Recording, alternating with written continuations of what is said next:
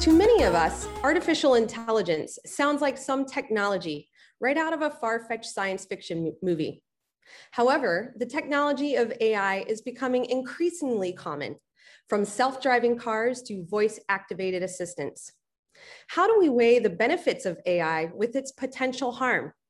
Our speaker today provides blueprints to AI regulation in order to maximize the good and minimize the bad. Good evening and welcome to the program. Thanks for joining us. I'm Liz Brailsford, President and CEO of the World Affairs Council of Dallas-Fort Worth. Our program tonight features Dr. Darrell West, Vice President and Director of Governance Studies at Brookings Institution. He is joined in conversation with Jim Wilson, who leads Accenture's Information Technology and Business Research.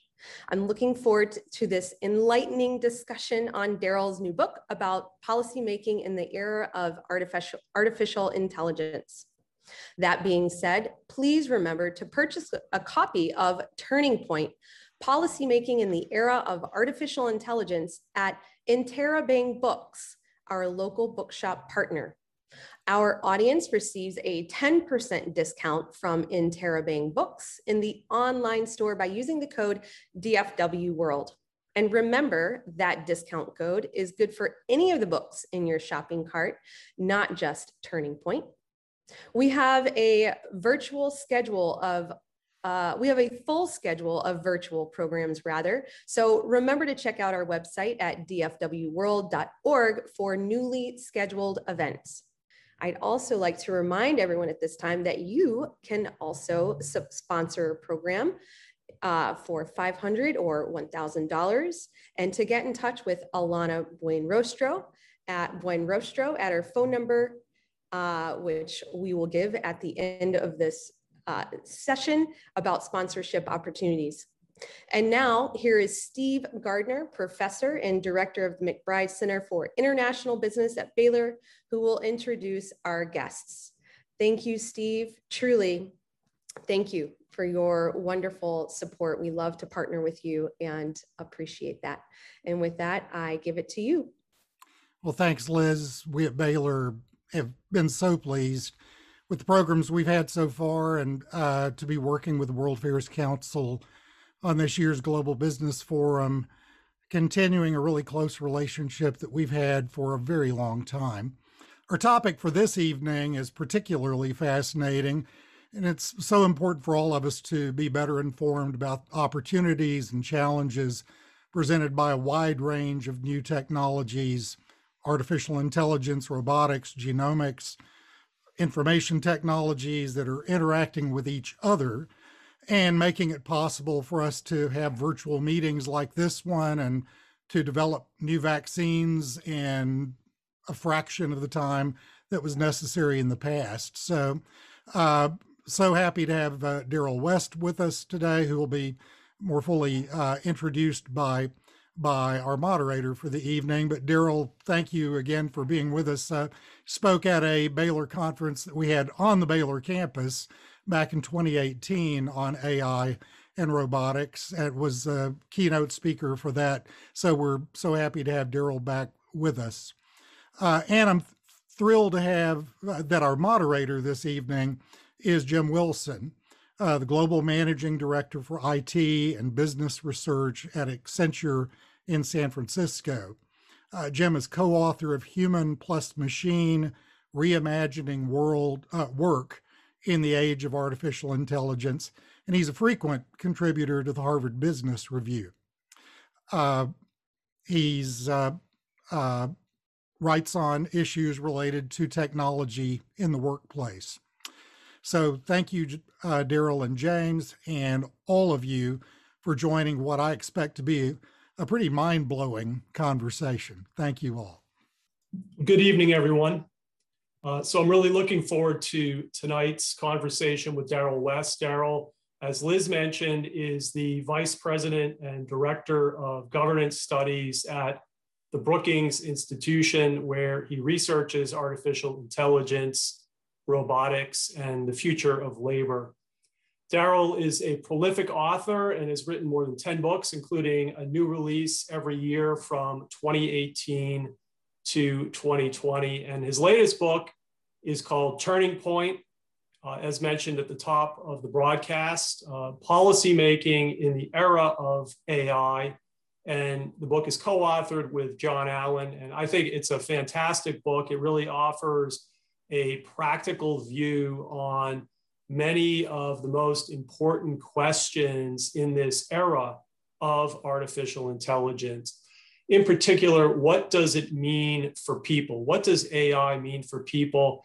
And as AI becomes a part of our everyday human experience, how can we best shape government policy and even industrial policy to really capture the benefits of artificial intelligence, but also think about and reduce the risks? So Daryl, thanks for joining the conversation with me tonight. I'd like to begin by asking you if you could share some examples of how AI is already at work in business and in society. Well, thank you, Liz, Steve, and Jim. It's great to be with you at Baylor World Affairs Council. So I appreciate your interest in this topic.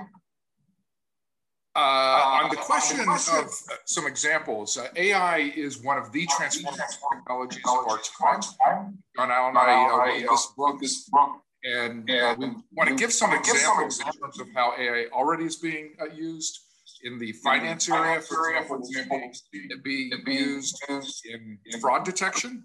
AI is very good at spotting outliers, abnormalities that be inspected by there actually is fraud that is taking place. We're also seeing AI in wealth management. Turns out that AI is less emotional, more rational than humans, so therefore management. We're also seeing AI being deployed in automated stores. Amazon Go stores are fully automated. It's a combination of AI and computer vision that really is enabling stores to operate without any sales clerk, no cash registers. You basically go in, go shopping, you leave, and it automatically charges your credit card and your mobile payment system. So literally every sector is going to be transformed by AI. It's really being deployed in many different areas. Okay.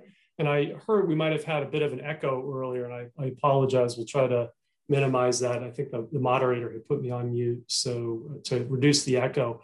It seems to me that, Daryl, there are kind of conspicuous examples of AI, but then there are also kind of less conspicuous examples. And I really like the way you kind of showed that spectrum. You know, they're embedded, for instance, in financial systems, in in the way that we interact with, in the way that they reduce fraud and that sort of thing. AI is in our information technology infrastructure. In some ways, it's probably managing the Zoom call in different ways. I wanted to hear from you. It sounds like AI is out there in a significant way.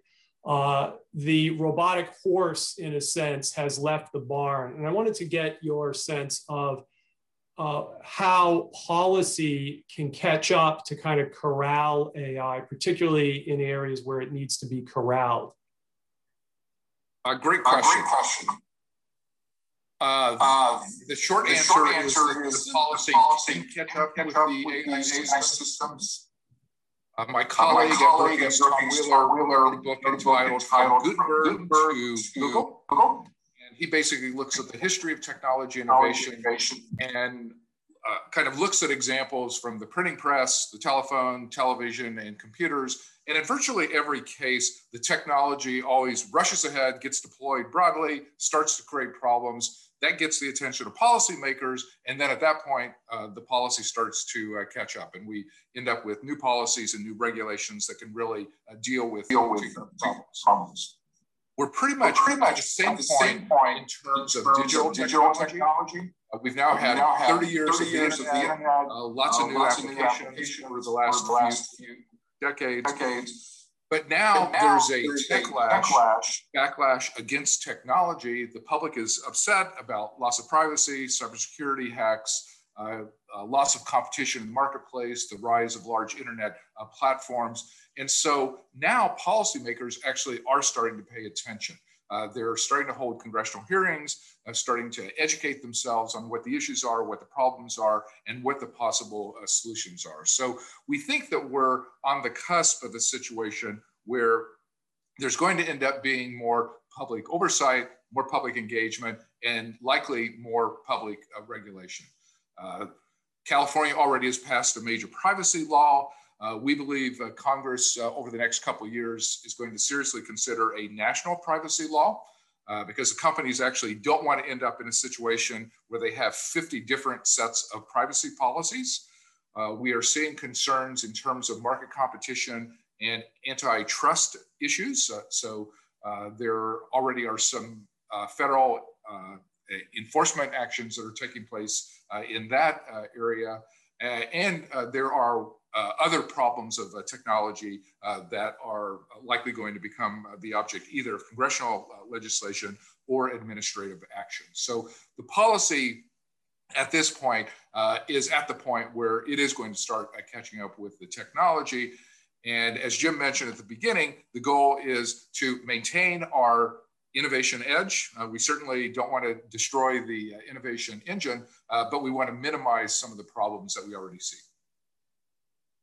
Very good. So, overall, if we're going to kind of kick it up and look at how the U.S. is doing in terms of its AI performance relative to, say, Europe, particularly around issues of trust and privacy, how are we doing, would you say? How do we stack up? I mean, the US is still the global leader in many aspects of technology. We have a great tech sector. Many of our leading companies are global enterprises that are used all around the world. There are particular areas that I think represent areas of strength, and that certainly includes robotics, cloud computing. A lot of data storage now is taking place on the cloud, and data processing is taking place there. The US still has an edge on semiconductors, but I think there's some areas where we need to do a better job. Our competition at this point really is China. China is investing a huge amount of money in artificial intelligence, and there are some areas where they're actually ahead of the United States. So for example, mobile payment systems. Like when I've gone to China, I have never seen any young person under the age of 30 that used cash or a credit card. It's all mobile payment systems. They kind of have the scan feature on the phone. It's fully automated, very quick, and very convenient for people. So that's an area where the United States needs to do better. And then, courtesy of COVID, we've discovered flaws in our system of online education and education technology in general. We all have kind of seen the problems of what happened when COVID closed the schools and students had to switch to online platforms. And some students were able to adapt, many were not.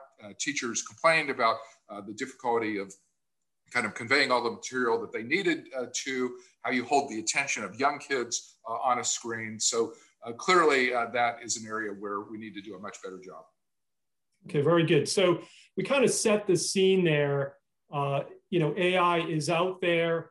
There are a lot of things happening in the policy space right now. I want to take a step back, maybe get a bit theoretical. AI has been around for decades, going back to the Dartmouth conference in the 1950s, for instance. How do you define artificial intelligence? That's a very important question, and I give a lot of talks on AI, and I think this is the hardest thing for people to grasp because as you, Jim, mentioned in your intro, AI is appearing in a lot of different forms, and so people get confused of, the AI application in finance versus healthcare versus retail versus autonomous vehicles, like what's the common element? So the common element across all those AI applications is it basically consists of automated software that analyzes data, text, and or images, and then acts on that analysis. So the key feature and the thing that really distinguishes it from previous generations of computing is the learning capability. Dallas Baptist University is a global, Christ-centered institution whose students are making an impact in business, law, medicine, education, public service, and the list goes on. DBU is honored to sponsor the Global IQ podcast and to offer a significant scholarship for World Affairs Council members towards a master's in international studies. For further information about this scholarship or about DBU in general, email Lee Bratcher at leeb@dbu.edu. You kind of can analyze information in real time and then act on that analysis. So for example, with autonomous vehicles, cars can communicate back and forth and basically say, there's a pothole up ahead, or there's traffic congestion, or there's some unusual traffic configuration. Maybe there's construction going on, and let the cars behind know. And so the AI system in one vehicle can alert the AI system in a following vehicle of what the road conditions are going to be. And then that follow-up car can take the appropriate action. So it's really that analysis in real time and the learning dimension that I think really characterizes these types of algorithms. You know, with the car example, I would think if the smart machine, if the AI is learning in real time from data like road data, you know, I like how you pointed out there might be safety enhancement, but there might also be additional risks that weren't originally modeled in the data model. Want to get your take on that. Are there kind of unintended consequences of machines that are learning in real time? Absolutely. And in this particular example, you're right. I mean, autonomous vehicles actually are likely to be much safer than human-driven vehicles, because we know in America there are more than 40,000 people who die in highway accidents every year, and 90% of those accidents occur because of human error, human intoxication, or human distraction. And there certainly are risks of autonomous vehicles, but they are not going to get drunk or distracted. And so their safety record is likely to be much better than with humans. But at the very same time that there are going to be some clear benefits of autonomous vehicles, there are also risks. There's the risk of cyber hacks that could hijack the vehicle. There could be privacy invasions. Autonomous vehicles are going to collect all sorts of information on people.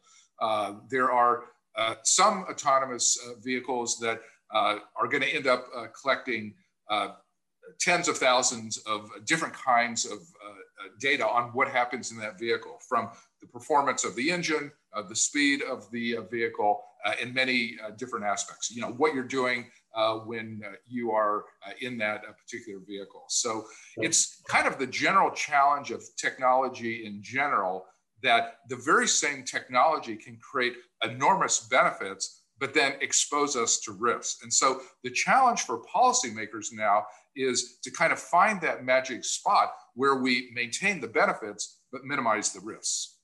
I see. Okay.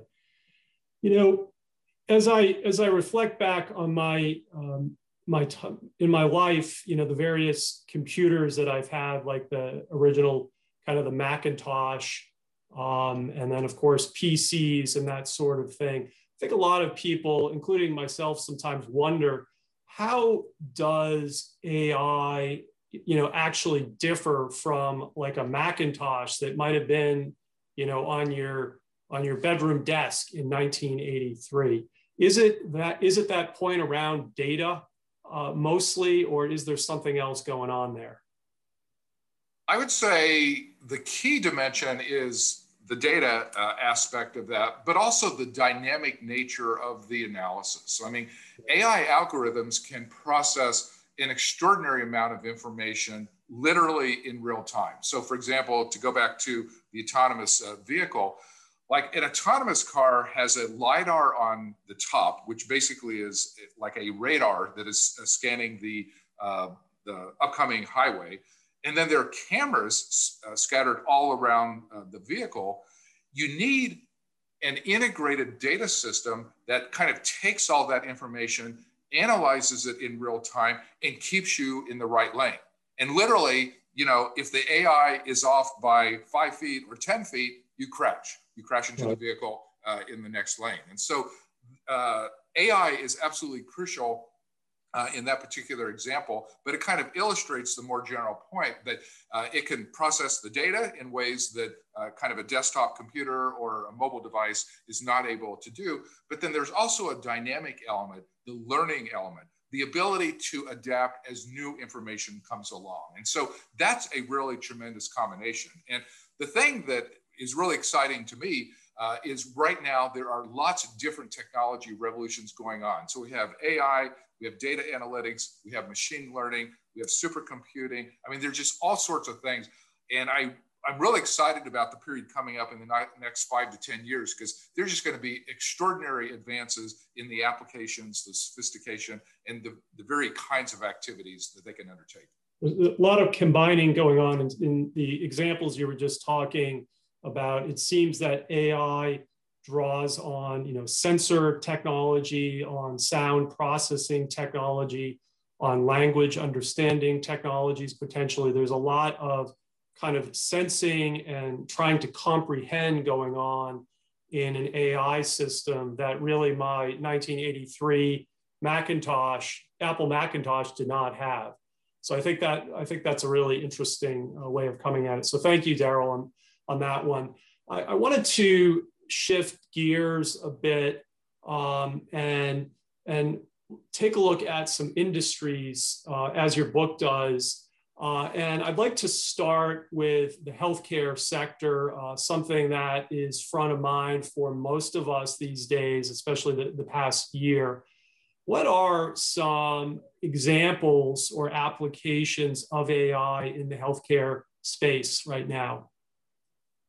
There are lots of innovations taking place in healthcare, and a number of them do relate to artificial intelligence. So, for example, during COVID, one of the most extraordinary things we have seen has been this rapid development of vaccines. And it turns out AI is part of the story of how we were able to develop those new vaccines in such a short period of time. I mean, typically vaccine development spans a number of years, not 3 to 6 months, which is basically what we were able to do. And it turns out that, when you're developing either new drug therapies or new vaccines, what scientists like to do is go back to the literature, kind of scan the literature, look at chemical compounds and figure out where they're applicable, what are the kind of situations they deal with. Are there other kinds of diseases where particular chemical compounds seem to be effective? And then develop new drugs or new vaccines that can take advantage of that insights.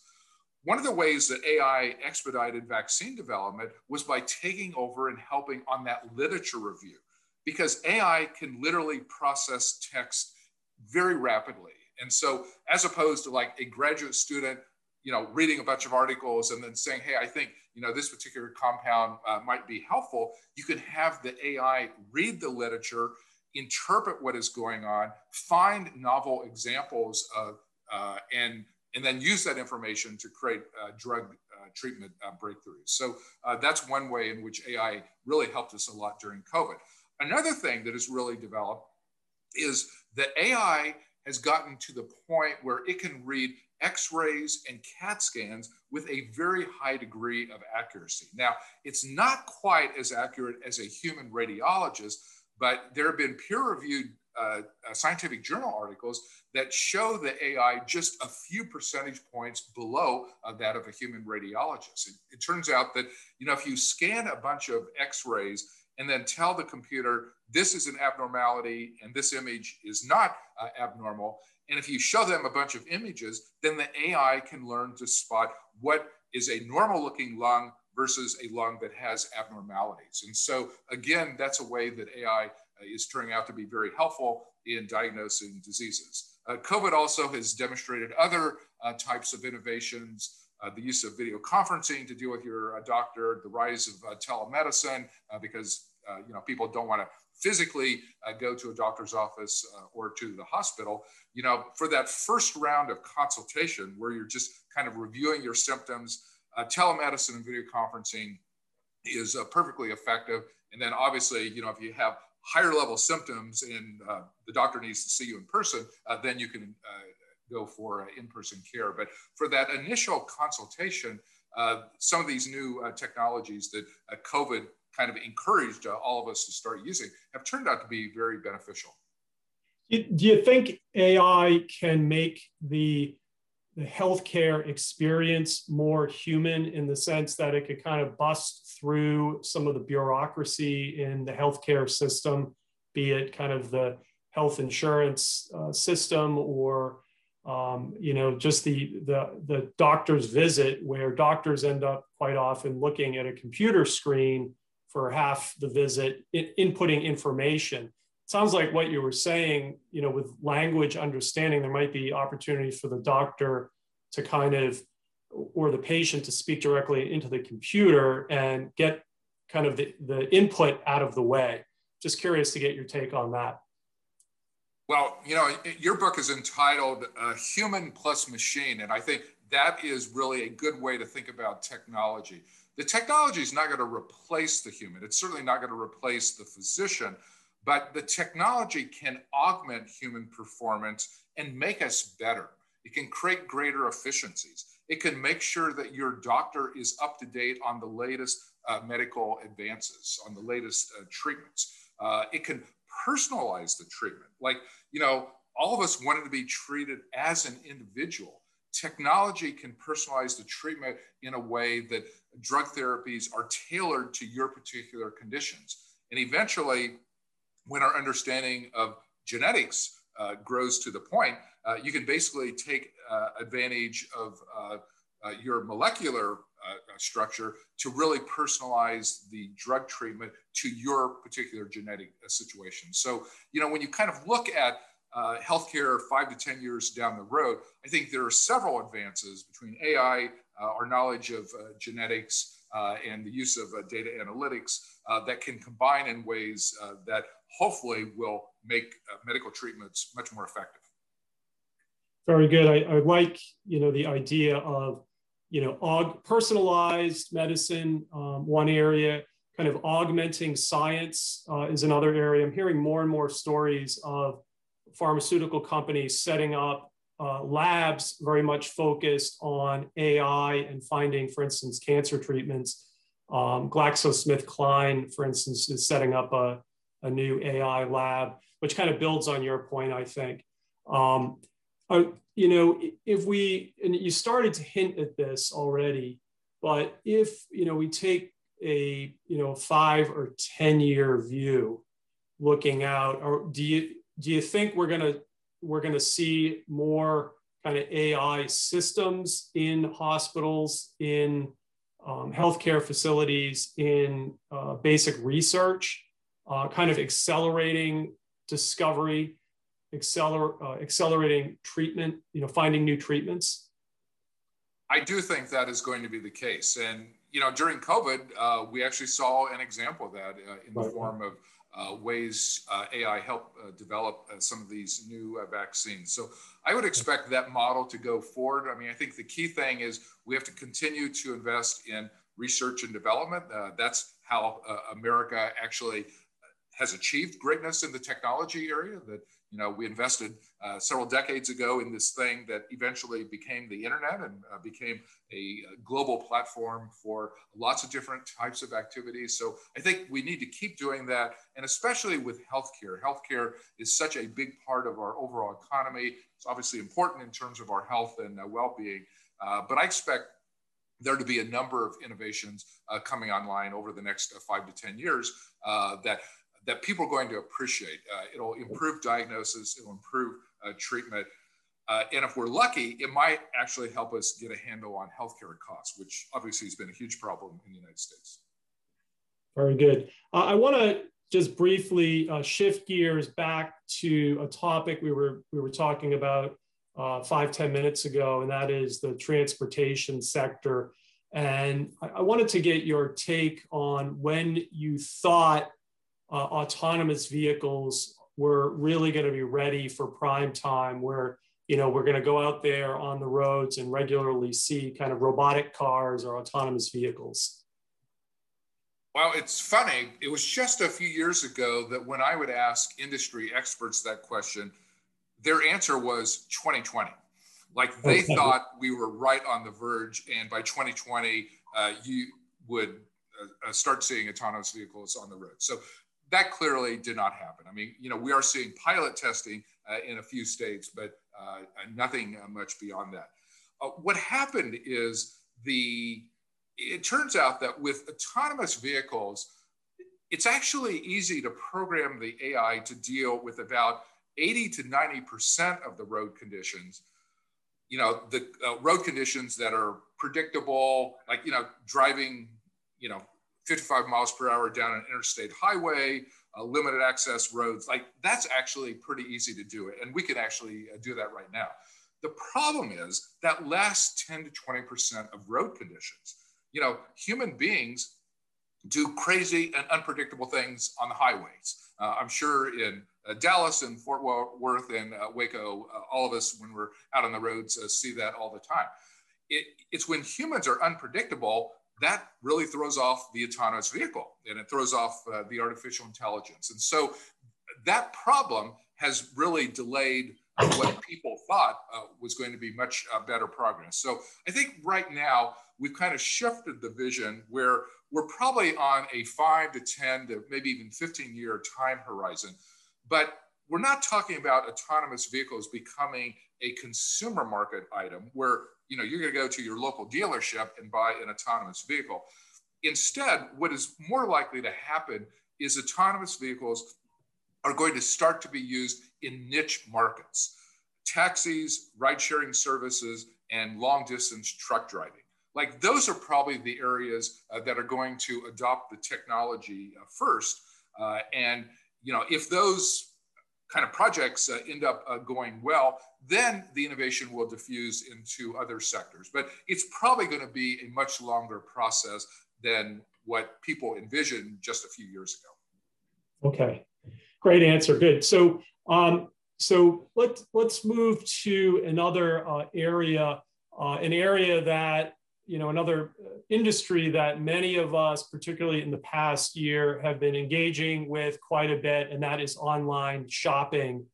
And your book has a great chapter on e-commerce, and you call out Amazon on the one hand, also some Chinese retailers like Alibaba.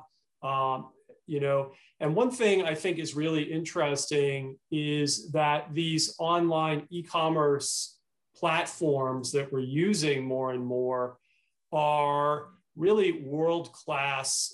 They lead other industries in terms of their adoption and use of artificial intelligence. And I wanted to get your take. Why are these e-commerce platforms getting so good at AI?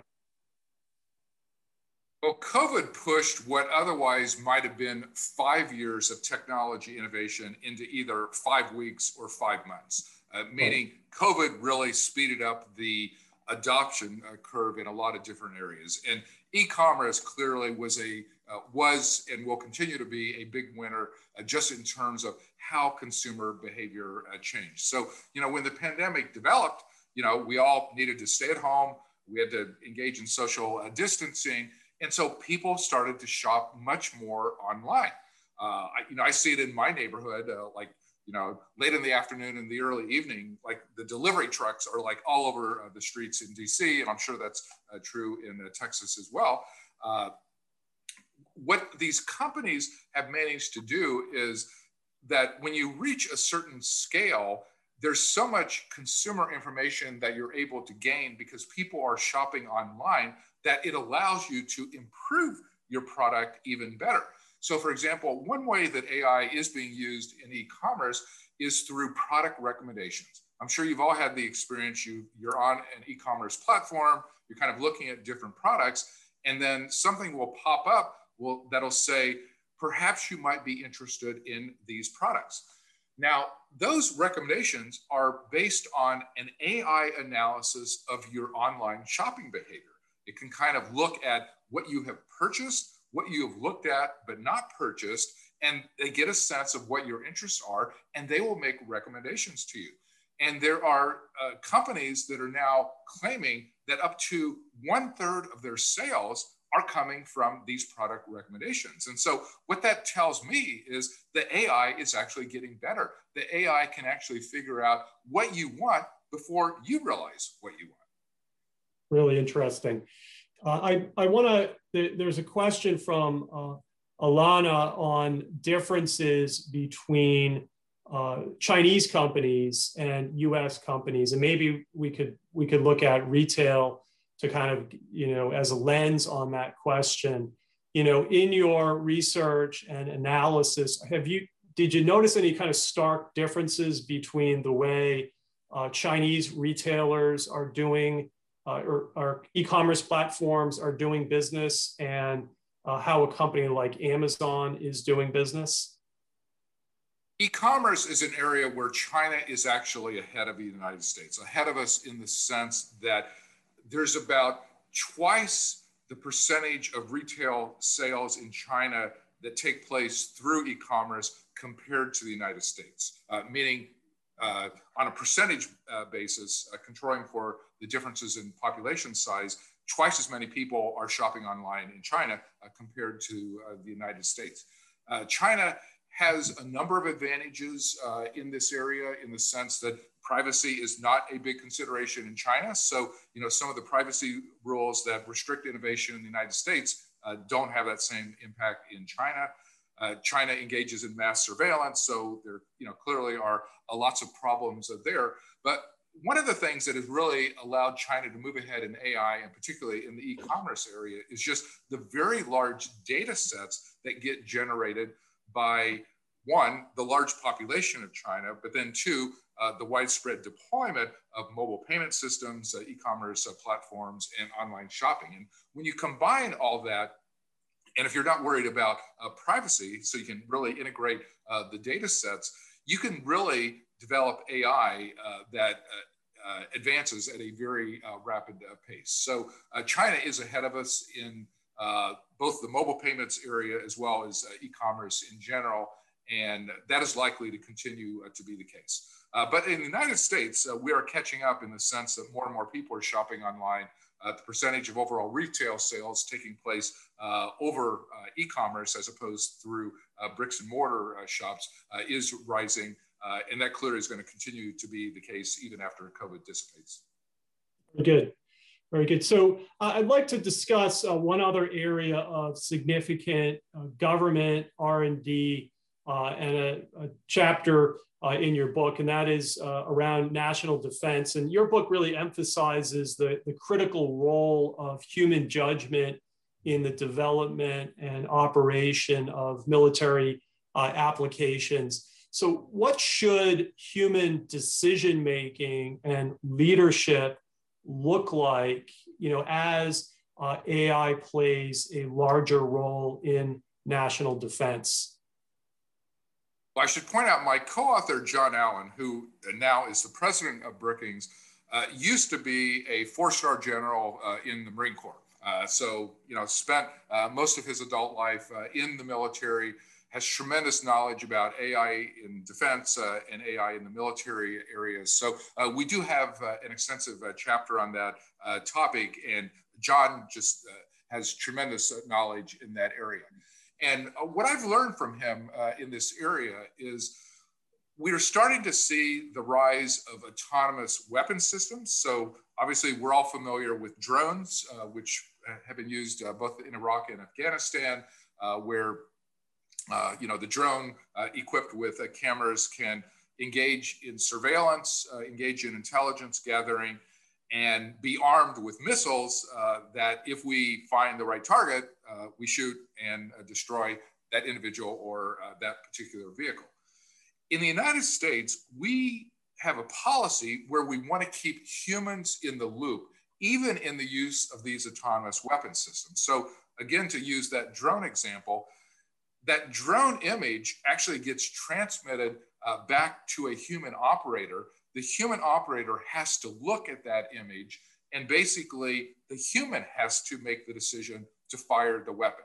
Like, we do not allow the drone itself to kind of lock on an image and independently decide to fire. So American policy in in the AI area, in the use of weapon systems, is very much along the lines of keeping the human in the loop. But we also point out in that chapter, not every country around the world follows the same policy. So there is a risk of autonomous weapon systems where the humans are not in the loop. And there is actually a great risk of instability in national defense and international security in the sense that an autonomous weapon system may fire on its own and create havoc, create violence, and perhaps spark a much larger a conflict than otherwise would be the case. So that's something we have to keep our eye on and figure out how to manage that type of instability that comes out of these emerging technologies. Very interesting. So I'd like to kind of shift. We've talked now about several industries, and I wanted now to drill down a bit and discuss jobs and skills and education, a topic that is near and dear to most of our hearts on this conference call. And I wanted to get your sense of whether AI is going to change the way that organizations begin hiring in the short term, over say the next 2 to 3 years or so. In other words, should a salesperson or a plant worker start developing some AI skills, be they learning how to use AI-powered sales software, or learn how to use robotics systems, for instance, in a factory? Is this something that we need to really jump on right now, particularly in the way we think about moving jobs? Well, the short answer to that question is yes. People are going to have to learn new skills because AI is going to grow and be deployed more broadly. Robotics is taking off, machine learning, data analytics skills. When I'm talking to young people, of course, are very worried about the economy, worried about their own economic future, want advice on what careers are likely to do well. And what I tell them is, if your job involves a lot of routine and repetitive tasks, you should be worried because it is very easy to automate routine and repetitive tasks. The more that your job involves creativity or knowledge assessment or innovation of some sort, the more removed you're going to be from job risks. So there certainly are a number of entry-level jobs that are going to be at risk. I gave the example of the fully automated retail store. So sales clerks are definitely going to be at risk. The finance area, wealth management, fraud detection, accountants are going to be at risk just because there are aspects of those jobs that are pretty easy to automate. But it's not just entry-level jobs that are going to be affected. Like the radiology example that I gave of AI being able to read X-rays and CAT scans. Like if you're a radiologist, you're going to have to worry about the broader deployment of AI in the healthcare area. So I do think that there are going to be some job risks, but technology is going to take some jobs, but they're also going to create new jobs as well. But the problem is the mismatch hypothesis. The new jobs may require skills that the people who are losing jobs don't currently have. So we're going to have to put more effort into worker retraining to help bring those people along and make sure they don't get left behind. So have you seen any successful initiatives at either kind of the state level or the federal level around reskilling, or even inside companies that have been successful over the past couple of years? Actually, there are a lot of companies that are now putting serious resources into worker retraining.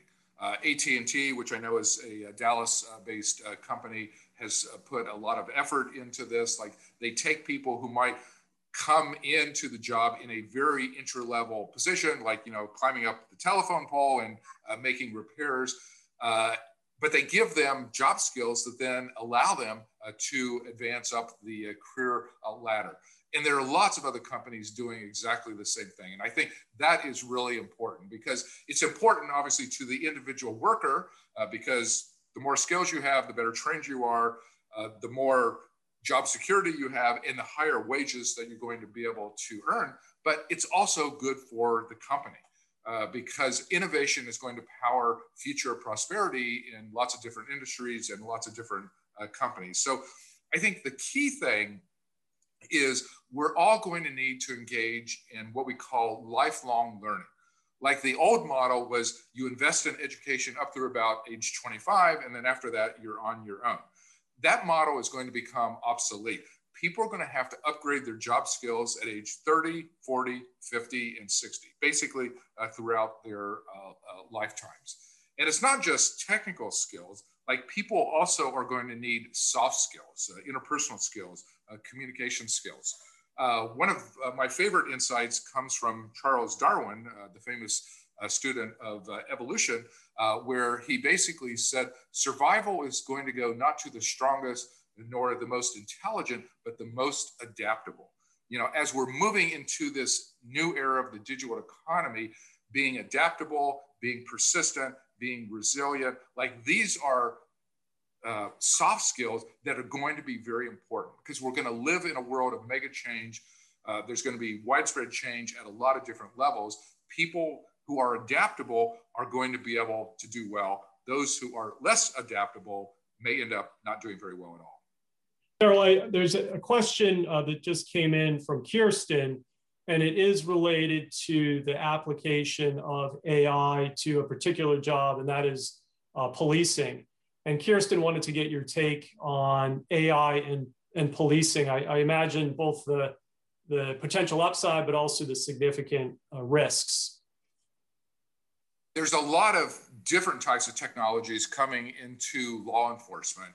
And some of them are very helpful, and some of them, of course, are becoming controversial as well. So we have law enforcement officers who are wearing body cameras that, you know, basically record the audio and video of encounters with individual citizens, and that can be helpful both from the citizen standpoint as well as the police standpoint, because it records exactly what happened.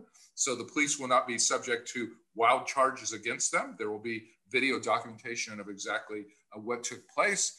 But then we're also seeing facial recognition software being used by law enforcement. That is controversial just because of the inaccuracy of some of these facial recognition systems. There also are racial disparities. Facial recognition can be much more accurate at successfully identifying Caucasian faces as opposed to African-American faces. So there definitely are lots of new uses of technology in law enforcement in both positive and not very positive ways. Very good. So Daryl, I wanted to just ask a couple more questions briefly on education and the future of education, and then turn to some of the questions that are coming in from the audience. You know, if we look ahead kind of about 10 years, I wanted to get your take on whether you believe educators or education leaders, you know, in 2021 are doing enough to prepare students for an AI economy that I suspect will be quite robust in 2031. Well, educators are certainly trying to prepare young people for the future, but it's actually hard to be effective at doing that because there are going to be new jobs created that don't even exist right now. So essentially, we're having to educate people for a future that to some extent, we don't fully know or understand what it's going to be. We certainly know there's going to be much more widespread use of a wide range of new technologies, AI, data analytics, and other types of things. But how they actually play out in the workforce, how they affect individual jobs. We know that young people are going to need a combination of both technical skills and the soft skills that I was referring to earlier, you know, skills of adaptability, ability to communicate, to be able to work in teams with other people, things of that sort. So when I talk either in high schools or on college campuses, I tell young people, as well as teachers and professors, like, this is the future you should be envisioning. You should assume technology innovation is really going to accelerate in the next 5 to 10 years. The pace of change is going to be much more rapid than what most people envision right now, because it's not just one new technology that's coming along. It's 10 or 15 or 20 or 50 new technologies that are developing simultaneously. And that's what makes it difficult to predict, like, how those new technologies are going to interact, how they're going to combine, and how they're ultimately going to affect the workforce. So there's still significant need to have critical thinking skills, perhaps to have a humanities background, philosophy, a background in literature probably will still be relevant. Disciplines like psychology and social science, I suspect, will still be relevant, is what you're saying here. They're not going to get kind of crowded out of the curriculum. Absolutely. People are going to need a wide range of skills. And it's certainly not just going to be the technical skills and the data skills, but some of these humanities fields actually are going to be very important, because somebody has to be able to translate the technical and scientific concepts to the rest of us. Someone has to understand design, like how you have a complex AI-based product that a normal human being can use. Like, none of us actually understand how an algorithm operates, but we are going to be using products that are based on AI or based on machine learning or based on data analytics. And so we're going to need people from humanities background that can perform that art of translation, of design, of kind of making products that you don't have to be a computer scientist to know how to use them. Right, very good.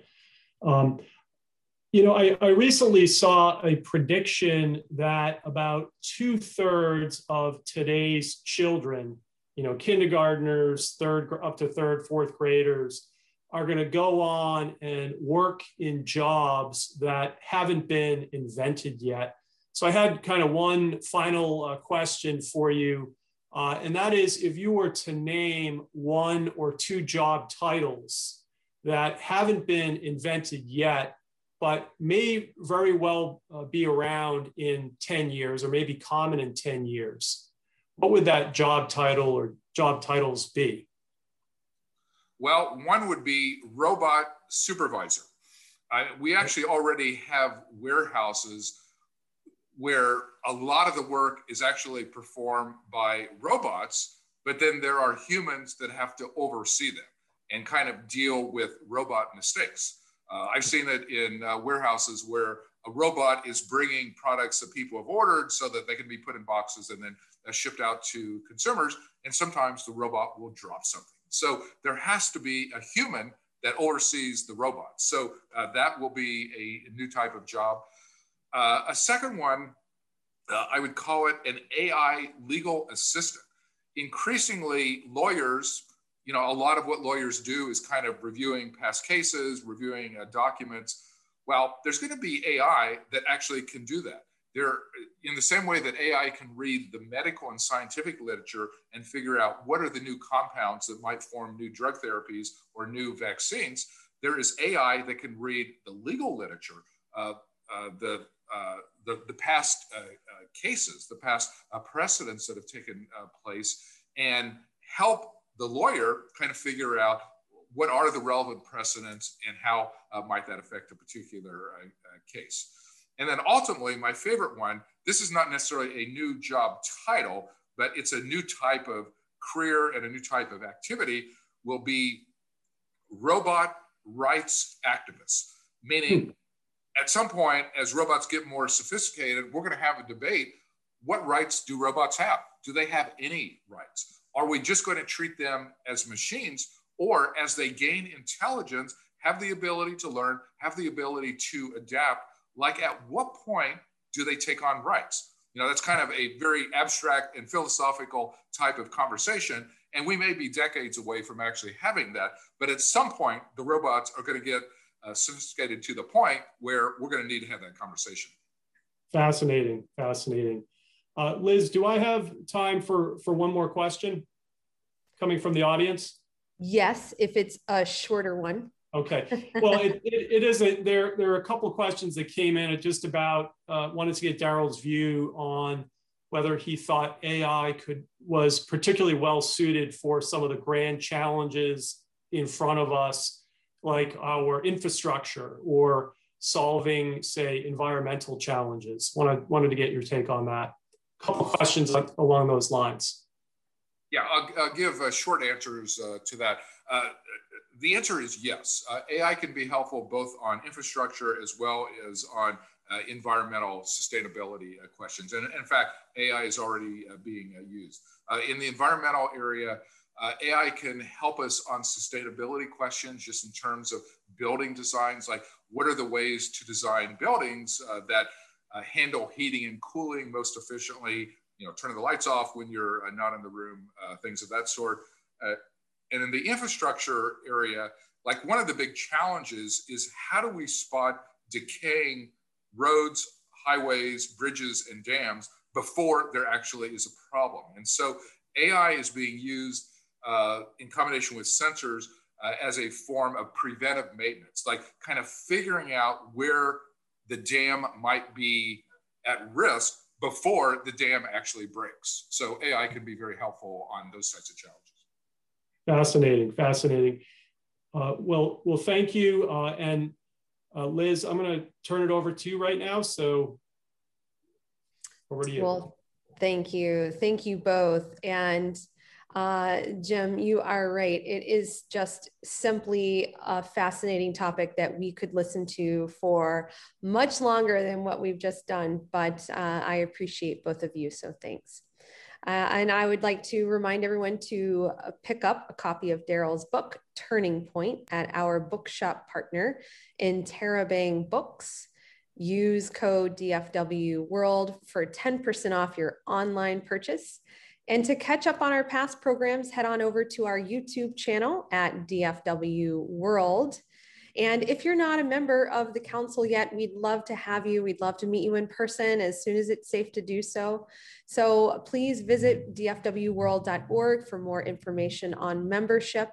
And just a quick reminder that if you would like to sponsor a program, we would really appreciate that. You can contact Alana at 956-466-1149. And thank you all for joining us. Have a wonderful night.